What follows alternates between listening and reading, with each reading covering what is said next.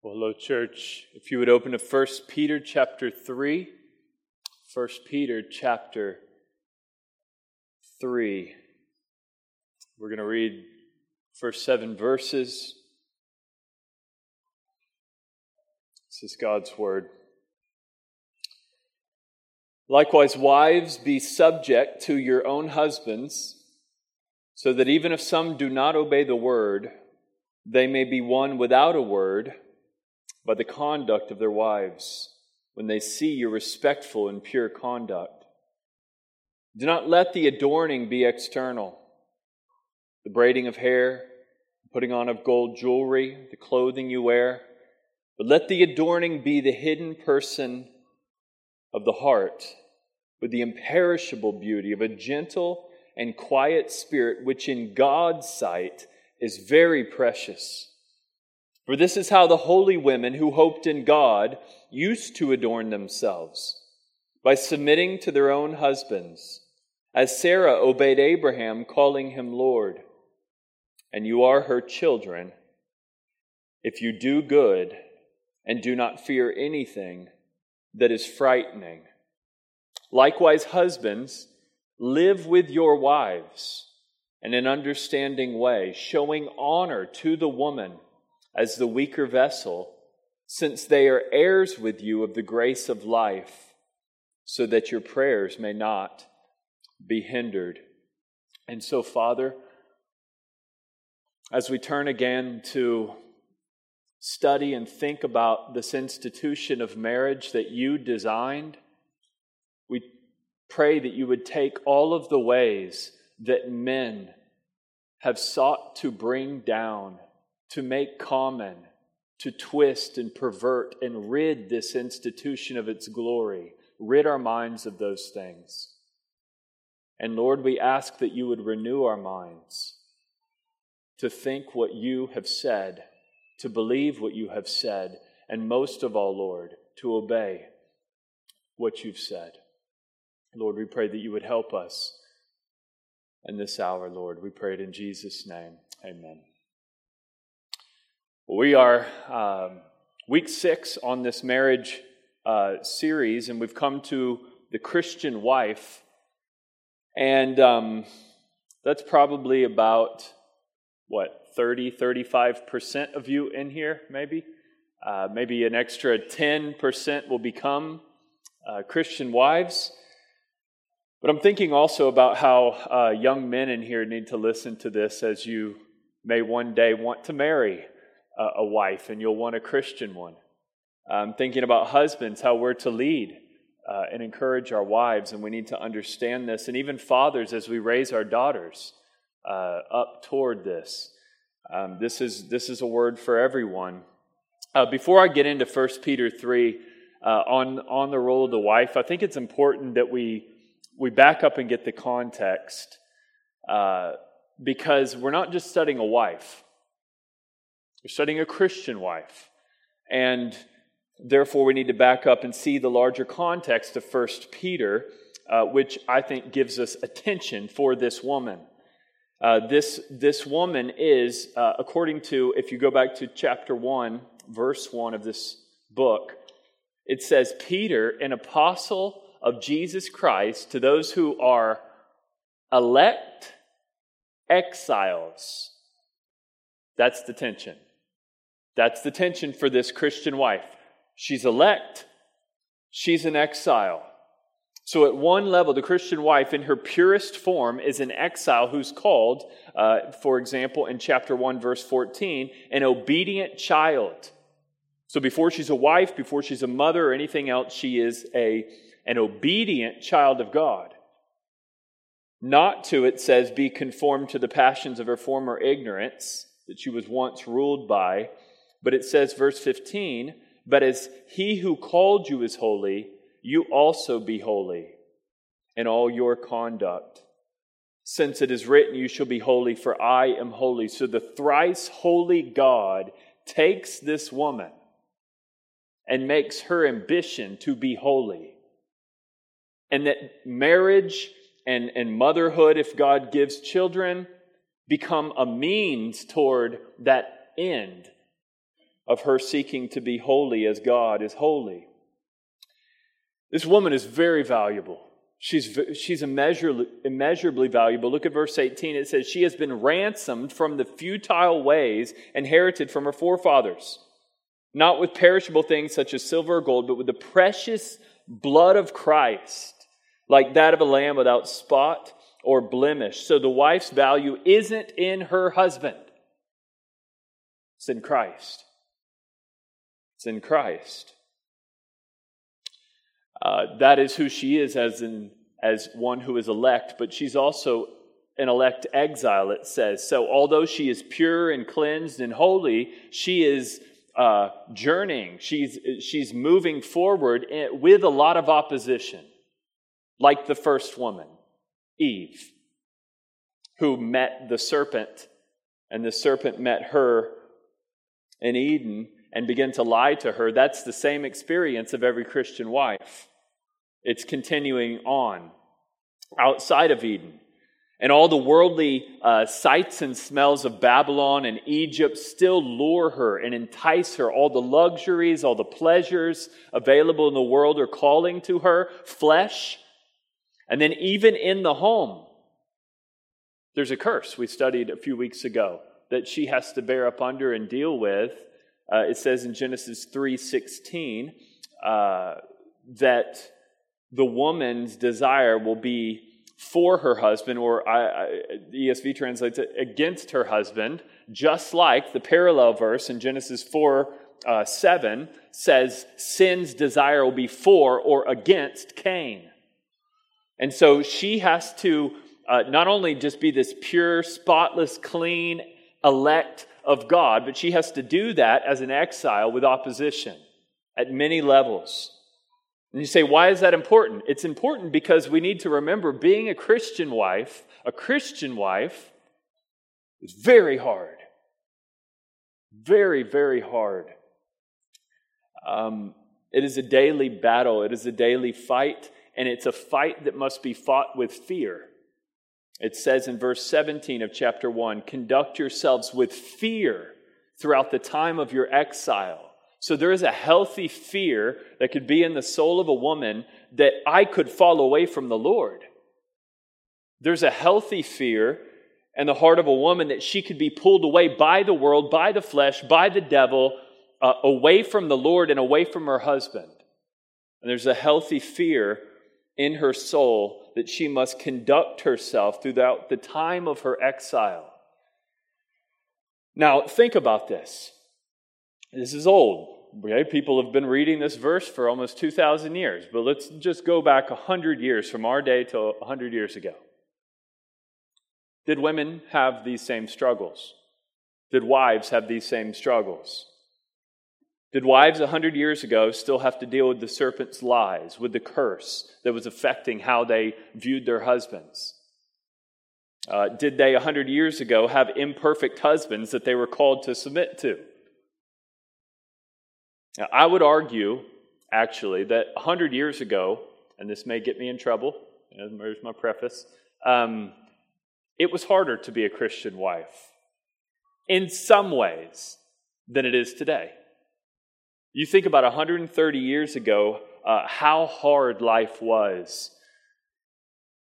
It was extremely hard. The average Westerner lived on less than $1 a day in today's money. That's the amount the UN regards as abject poverty. Women would have been likely pregnant from 14 to 40 years old on and off because they would have lost many children at birth and would have wanted to continue to try to bear more children because of how many they would have lost. If you were a woman who survived your births, you could have lost your husband to disease or war. Many women had multiple husbands because of death. Actually, my mother told me a few years ago how she was looking at our family tree of my family history, and she was amazed at how many marriages there were, not because of divorce, but because of deaths. And a wife, if she lived, and however long she lived, would have spent the vast majority of her time in back-breaking labor with no air conditioning or heaters. So she would have been extremely hot when it was hot, or extremely cold when it was cold. Men would have been out working crazy hours to try to provide just a little for the home, and women would have virtually been there alone, doing all that they had to do. Before 1895, that was normal. Until the last centuries, medical advances, economic and scientific breakthroughs, new technology that affects things domestically and in the home. And you say, why do you say all that? Well, because I want to make the point, in some ways it was harder to be a wife back then. But in other ways, I think it's harder to be a wife, a Christian wife, today. What do I mean by that? Well, go back 100 years. If you were to put a lot of the teaching for a wife before a woman 100 years ago, even a non-Christian woman, she wouldn't have seen it as very crazy. It wouldn't have seemed outlandish. But if you put, even before many Christian women today, what Scripture teaches about a Christian wife, it seems to them crazy. It seems absurd to so many even Christian women in our day. And you say, well, what is the problem for that? Don't we all know? It's feminism. It is feminism. And I've taught a lot about feminism over the years.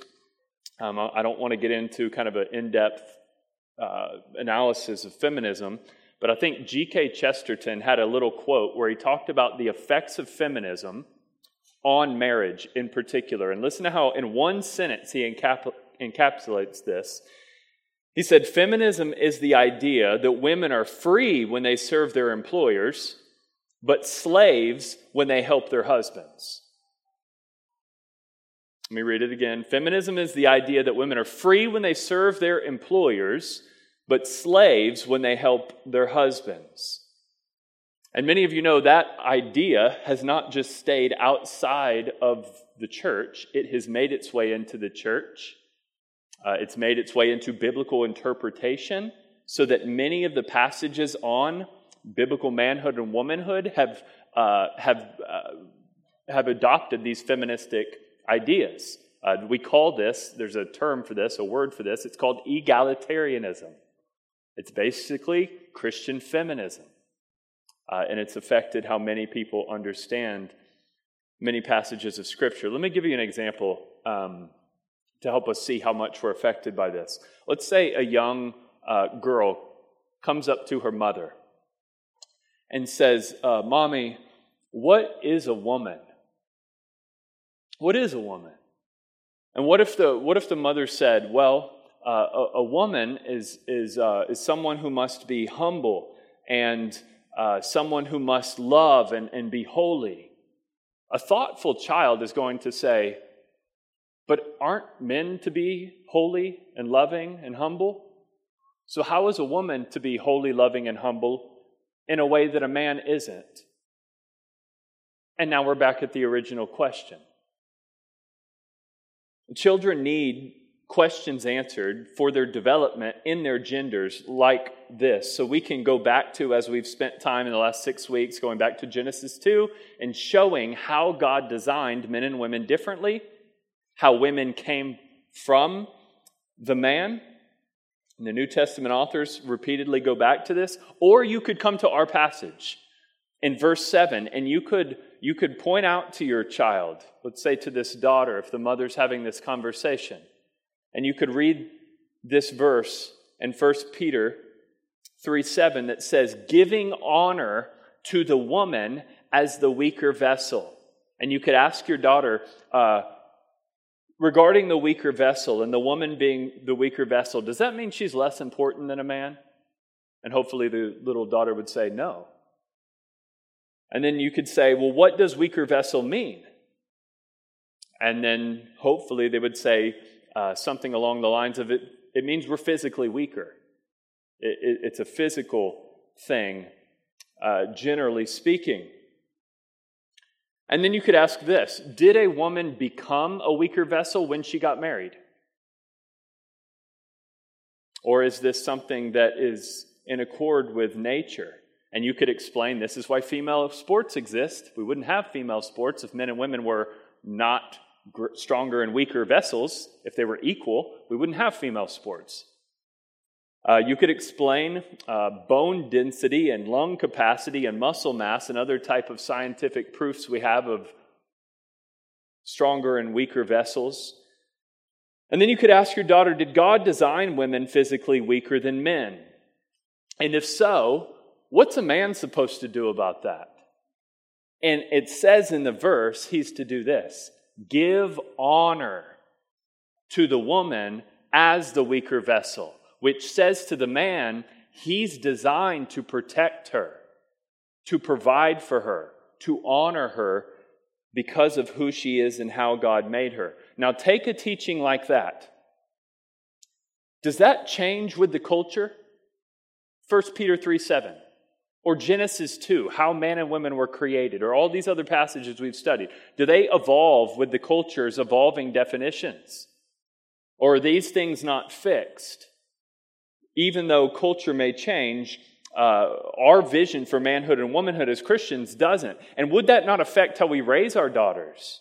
And would that not affect how we raise our sons on many different things? You know, my experience pastorally is that most Christians, and those of us who were raised in Christian homes, weren't raised with these gender distinctions. We were raised in androgynous ways, genderless ways, taught about Christianity as if both genders lived out Christianity exactly the same. And here's the problem when you do that and when you have that understanding. Then when you get married, you come to a passage like this and you go, what? Wife submit? Husband lead? And the man, the guy reads the verse and he's like, what do you mean I have to provide? How did I get that extra burden of responsibility? And the woman looks at it and goes, submit? What does that have to do with anything? It seems arbitrary. It seems random. It doesn't seem to make any sense. Because these things haven't been rooted in nature and in God's creative design and distinctive design for the glory of womanhood and the glory of manhood. So the discussion between gender distinctions, what I'm saying is, it doesn't start at marriage. It starts in the womb. It starts with how God designs us differently. Now, one of the distinct glories is what I would like to call it, a distinct glory of womanhood, is the role of wife. It's not the only distinct glory of womanhood, but it is one. And I want to highlight 5 things about it that a man should not attempt to do or be. These are distinct glories, particular glories for Christian wives. And here's the first one that we see in the passage. In verse 1, her submission. Look at it. Wives, be subject to your own husbands. Now let's be clear what this means and doesn't mean. Submission is only, it says, to your own husband. Not to every husband, not to every man. And then there are people who actually misread and misunderstand this and think they're to submit to every man out there. It's not what it says. It says to your own husband. Additionally, submission does not mean agreeing with your husband, with everything your husband says. How do we know this? Well, in the context, verse 1, she's a Christian, he's not. She's obeying the word, he's not obeying the word. In the context of 1 Peter here. So, she's not to submit to his ideas about God. She's not to submit to his ideas about the Bible or reality or everything that really matters. She's to take a different view. Because he's wrong on all those issues. Submission doesn't mean you have to agree with your husband on everything. She must disagree at times because she's Christian before she's wife. Additionally, we could add this. Submission does not mean that you leave your brain or your will at the wedding altar. I think I argued this pretty convincingly a few months ago with the sermon on Abigail, who was way smarter in virtually every area than Nabal, her husband. She was more intelligent, she was wiser, on every level she surpassed him, but she didn't use that to suppress him, to take him down, to flaunt it or lord it over him. What did she do? She used it as a way to help him. She showed the distinct nature and glory of womanhood by using her greater intelligence and wisdom than her husband to help her husband. And then we know submission doesn't mean avoiding every effort to change your husband. Verse 1 explicitly says, wives, be subject to your own husbands, so that, key phrase there, if some do not obey the word, they may be won without a word by the conduct of their wives. What is she trying to do? She's trying to change them. That's why couples who say, you are perfect the way you are lying and they're wrong.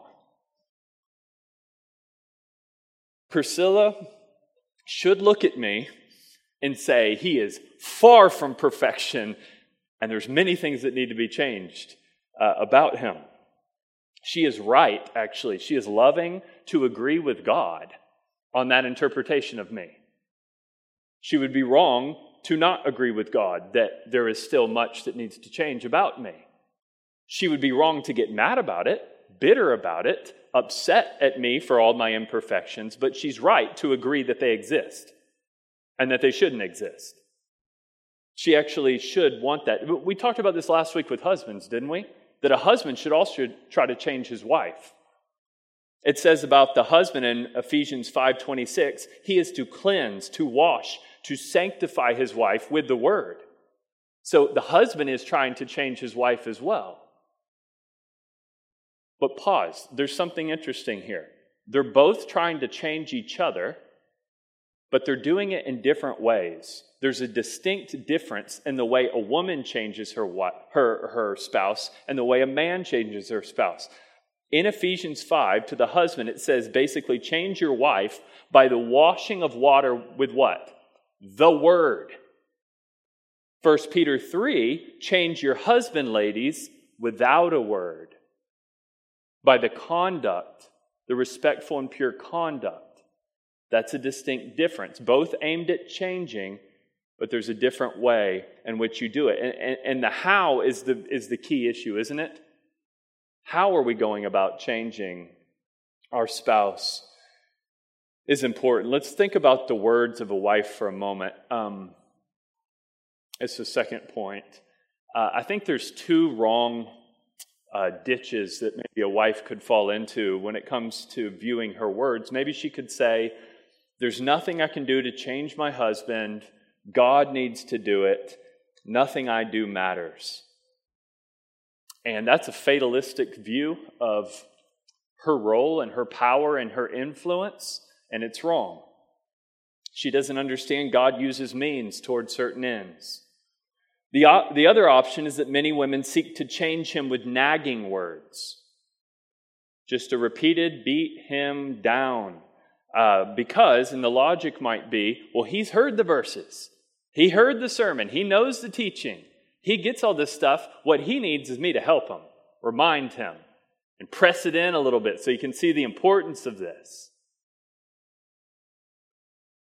And that's not only unwise, that's how you destroy your home. According to Proverbs. Proverbs 19:13 says, a contentious, or we could translate it combative, argumentative wife is a continual dripping. Drip, drip, drip, drip. You go, that's not that bad. Well, in some countries, this is a form of torture. You know, drip, drip, drip. We'll be back in 20 years. And they leave them there. And there's men who endure 40-year marriages of dripping. And it's not a blessing. And it doesn't change him for the good, Proverbs says. Proverbs 21:9. It is better to live in the corner of a housetop than in a house shared with a quarrelsome wife. Now, I've said this many times over the years. I'll say it again here. I believe this is why man caves exist. I believe it's a new modernized version of the corner of the rooftop. We don't architecturally build houses where a man would want to go on the corner of his rooftop, and at least not in America. But people build garages, and it becomes a man cave to escape the continual dripping. Or hobbies, or excessive work, or the bar. There's lots of ways to escape the dripping. But what I'm trying to point out and what Proverbs is saying is it doesn't help. It doesn't change him in a good way. And it's not right for the man to flee, but it is natural. It is natural. Now, what if a wife were to day after day, rather than nag or repeat things that she wants her husband to do, what if she were to just thank him for things that he did do right? He comes in the door after work and she goes, "I'm so thankful for you working hard for our family. Really appreciate day after day you committing to provide." What if she later in the day said, I like how you did such and such. Now, she may have seen 10 or 20 other things she didn't like, but what if she just decided to highlight the one thing she did and to affirm that? How might that affect the man? How might that land completely different? And I really believe this is the difference between building up a home and tearing it down. Ladies, your role and your influence in your home is extremely powerful. The question is, will you use it to build up or to tear down? This leads to a third category of the Christian wife's emotions. Now look at verse 4. Let your adorning be the hidden person of the heart with the imperishable beauty of a gentle and quiet spirit. So we might call this gentle and quiet spirit her emotional state toward her husband. What is a gentle and quiet emotional state toward a husband? Let me just say, I guess, what it's not. What it's not is it's not a weaponizing of emotion. We've talked about this related to the culture a few years ago. We talked about the weaponization of emotion and how that's happening in all these different areas in the culture. But think about it in relation to marriage.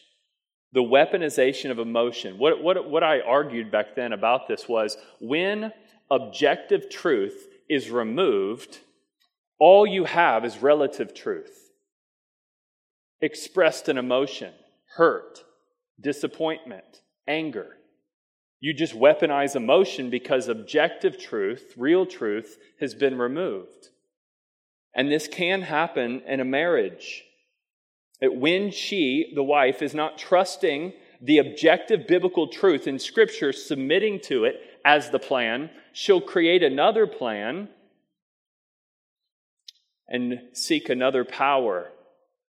And I don't think this is intentional. I don't believe any Christian wife intentionally does this. I think this is a knee-jerk reaction to a failure of a man that needs to at least be acknowledged. That many wives, without knowing it, can begin to weaponize emotion. And look, let's be honest about this. It works. It works. Especially if a husband doesn't want to be the garage dweller and go off to the bar and grab all these hobbies and leave the family. If he wants to be present and loving and intentional, he has to make a decision. He has to make a decision. Do I submit to her emotional tactics and avoid conflict? Option 1. Option 2, do I not submit and live with the consequences of the anger and disappointment for maybe a few hours, maybe a few days? That's a decision he is forced to make when emotions are weaponized. And Priscilla my wife has warned many women over the years about, it's just, I don't understand this as a man. I hear women talk about these things. It's easy, and women have to be very careful not to take advantage of a man's weakness and use emotions as a power play. It's very possible to do that, and it's a very easy win. The Christian wife just says, I'm not playing those games. I'm not going to do that. She's after godliness. She wants to do what's pleasing in God's sight. She wants to trust God's promises, that her respectful and pure conduct actually has far more power than any of those other things. She's learning to, as verse 4 says, cultivate the hidden person of the heart with the imperishable beauty of a gentle and quiet spirit. She's not blazing her own trail, in other words. She's following holy women who hoped in God that have gone before her. She's watching and learning from holy women who have gone before her. This is why I think women, ladies, y'all should read Christian biographies of godly women who are exemplary in things. This is why I think women need women-only spaces, where it's women only, and men don't go there, like the Tea and Teaching this Saturday. And by the way, I got to say to Marianne here, deeply thankful for the Tea and Teachings that for, I think, at least 12 years that you've done, the countless one-on-one meetings you've had with other ladies in the church, women-only places. And many of you women do this. You get together with other women to talk about women issues, which is what Titus 2:3 says. Older women are to teach what is good and to train the younger women to love their husbands and children and to be self-controlled, pure, working at home, kind, submissive to their own husbands, so the word of God may not be reviled, because that's what's at stake. The word of God could be reviled. And so I'm so thankful for women here who understand pastors can only go so far with this. Men can only go so far with helping women embody so much of what womanhood is. Other women are needed. But here's what I can say. I can preach the verse here. The ultimate verse here for womanhood in this passage is verse 5. This is how the holy women who hoped in God used to adorn themselves. And so, ladies, yes, you need to learn from other ladies, but you will never find the true joy and power of being a wife until you learn how to hope in God. That's where it is. That's where the power is to endure a hard marriage to a very fallen, stubborn man. That's where the power is to hope in God. That's how you submit to a very imperfect, flawed husband. That's how you find the courage to bring in really difficult situations, bring in a pastor, bring in a counselor, bring in someone else to help out, to give discernment. Only if you hope in God. Let me say it like this. Sarah could call Abraham lowercase Lord because she knew he wasn't her uppercase Lord. Her hope was in God, not her husband. And this gets at her beauty, which is the fourth category. Verse 3, do not let your adorning be external. The braiding of hair, the putting on of gold jewelry, the clothing you wear, but let your adorning be the hidden person of the heart with the imperishable beauty of a gentle and quiet spirit, which in God's sight is very precious. So she's not trying to just get the attention of man. She's not trying to get the affirmation and jealousy of other women. She wants God's approval.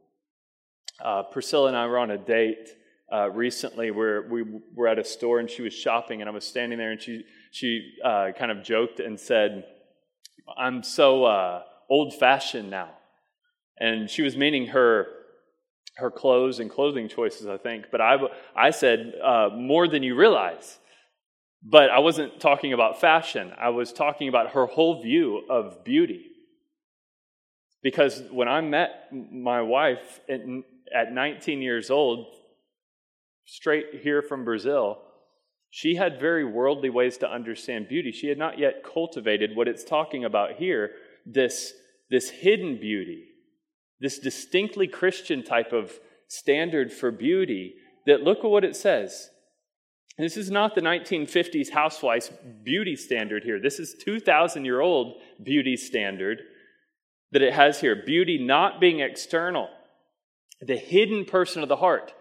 Guys, our culture says things like this to ladies. Ladies say this, oh, you've got such a good heart. You know, your heart's so good. I think many times what that means in our day and age is because you embody all the feministic ideals. It doesn't mean what this is saying.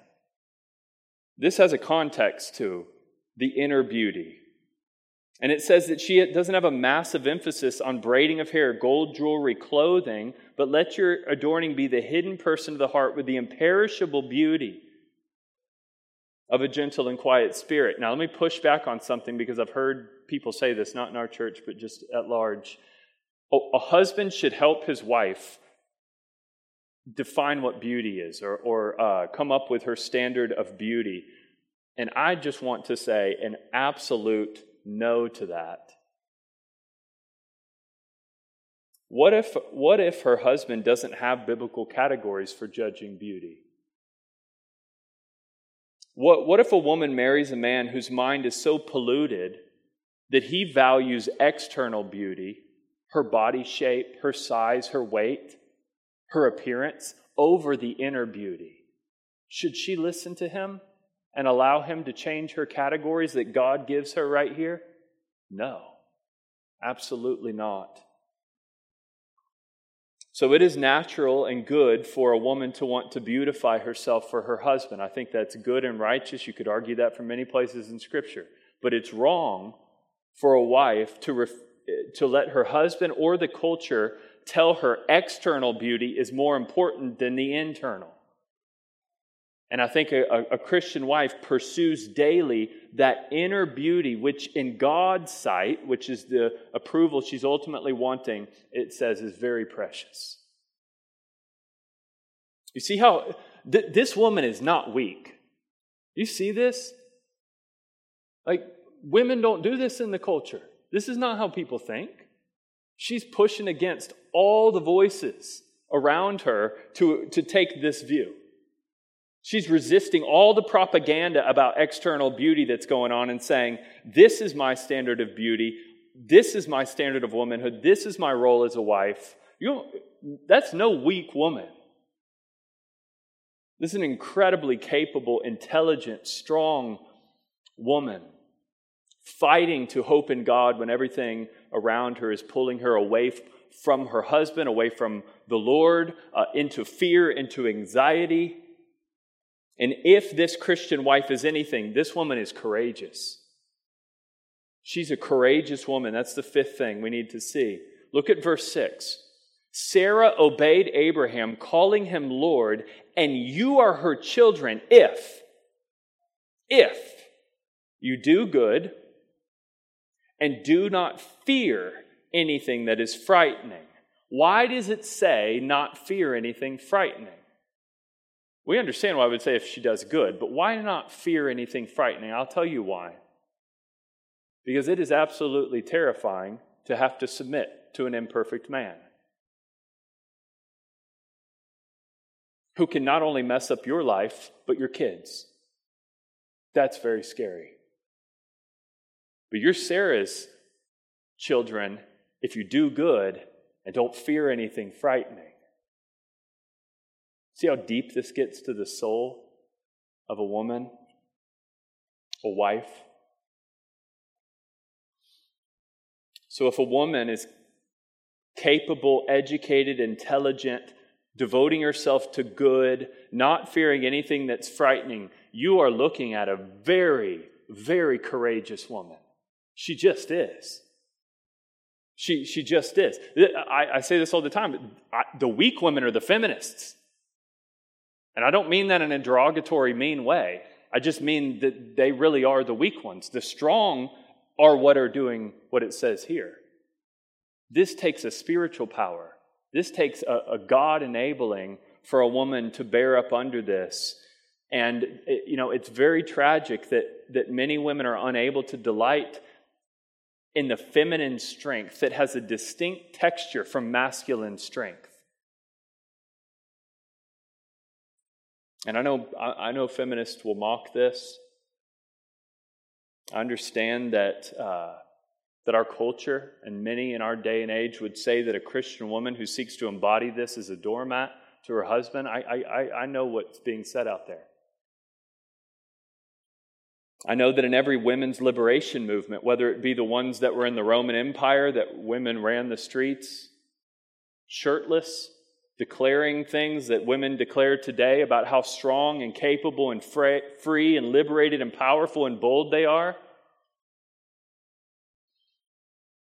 We're standing up against all the male hegemonic patriarchal power structures.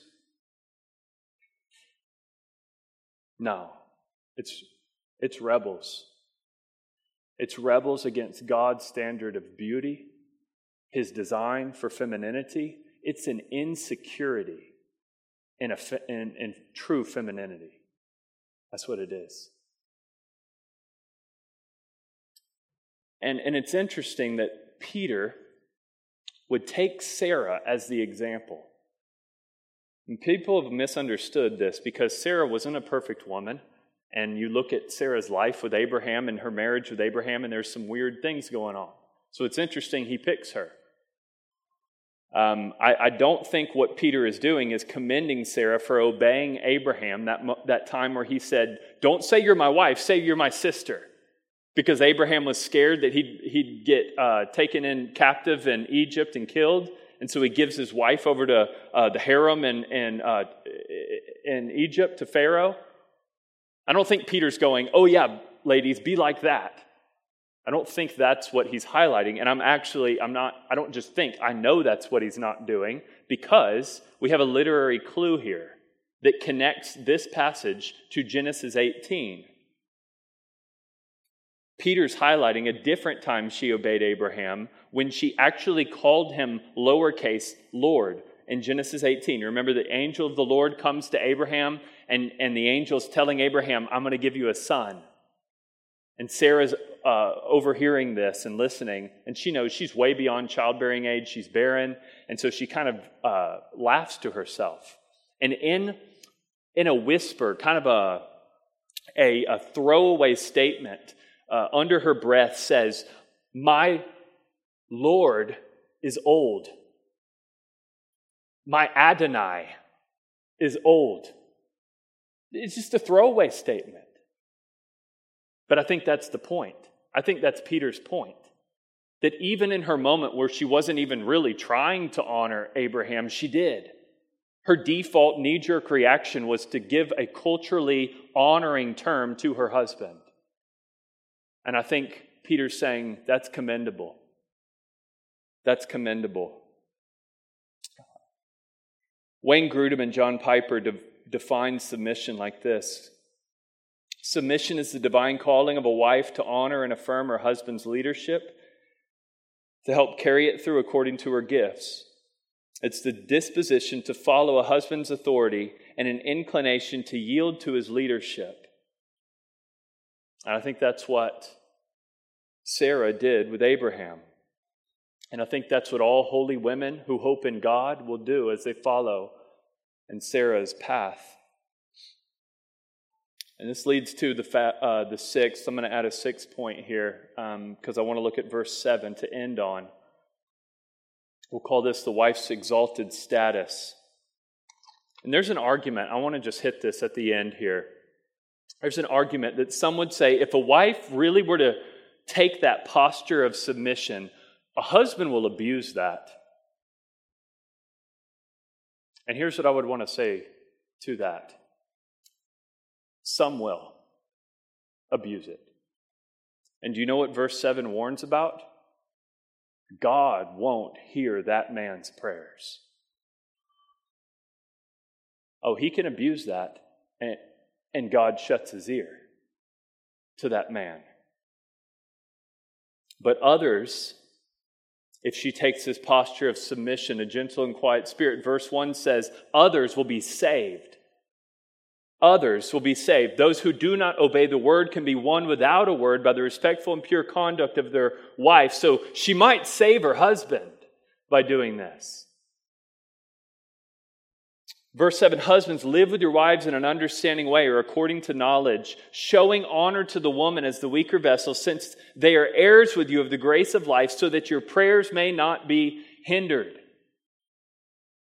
It's really shocking to me and disturbing to me that people will take that verse and they'll say it's demeaning to a woman. It's actually a value statement of her exalted status. Let me give an illustration. Let's say that I'm invited to someone's home. He has a mansion, very wealthy man. and he's a collector of fine vases, and he has this rare antique vase that he's asked me to come see. It's in this glass case back in a locked room. In order to get there, I must walk through his front yard, and there's some men out there working in the garden, and they've left this garden shovel, this metal old garden shovel. And I walk by it and don't pay much attention. I go in and I look at this vase that's in this glass case, priceless, valuable, worth millions. And what if I looked at that and I said, oh, it's a weaker vessel than the garden shovel outside? What's the point? Someone who knew anything would say, that is the point, that it's a weaker vessel. It's a priceless antique. The garden shovel is replaceable. It's a piece of metal. The weaker vessel here is for us to see the value of the thing signified, a woman. It's her priceless value. Weaker vessel isn't derogatory. It's showing her distinct glory. Peter's not an immature 7th grade boy after beating the girls in soccer who goes, oh yeah, because they were weaker vessels. It's not what he's not. It's not derogatory. He's marveling at the woman's value and saying, husbands, protect her value. She's priceless. She's beautiful. She's rare. Proverbs 31:10, an excellent wife who can find? Her worth is far above rubies. Proverbs 18:22, he who finds a wife finds a good thing and obtains favor from the Lord. Proverbs 19:14 compares a man to finding riches and treasure as a man who finds a prudent wife. Proverbs 12:4, a wife of noble character is her husband's crown, his glory, his crown. Brothers, if you are not honoring your wife, you're dishonoring her. Those are the only two options. She's to be honored. And if a wife wants to be more honored by her husband, here's a little advice. Respect him. Because these things play off each other more than we often realize. And I've seen a lot of marriages where a husband would say, even if she doesn't respect me, I'm going to honor her. And you know what that does? It begins to change her often. And I've seen wives who say, even if my husband doesn't honor me, I'm going to respect him. And it begins to change the man. This last phrase, I want us to lead us to the table in verse 7. It says, they are heirs with you of the grace of life. Say, what's the rest of this marriage series about? That verse right there, that little phrase. Co-heirs of the grace of life. As we come to the table, that little phrase being co-heirs of the grace of life, it is true of marriages, of husbands and wife, that we're co-heirs of the grace of life. It's also true of the body of Christ. Listen to this verse to lead us to the table. Galatians 3:27, as many of you have been baptized into Christ, have put on Christ. There is neither Jew nor Greek. There is neither slave nor free. There is neither male nor female. For you are all one in Christ Jesus. So many people try to use that verse to erase everything that we've studied about gender the last 6 weeks. Sorry, you can't throw out 50 passages because of that. But what you can do is you can see that in Christ, men and women are on equal ground. Co-heirs of the grace of life. And that's what this table does for everybody in the church. It's the great equalizer of races, of genders, of parents and children, of young and old, of wealthy and poor. It equalizes husbands and wives. It puts everyone absolutely dependent on the grace of Jesus Christ. Amen? Let's come to the table, these things in mind. If you're new, I'd ask you to be baptized and believing in Christ. That's the view that we hold as a church to come to the table. If you'll be refraining, there's some really meaningful prayers in your bulletin that you can pray during this time.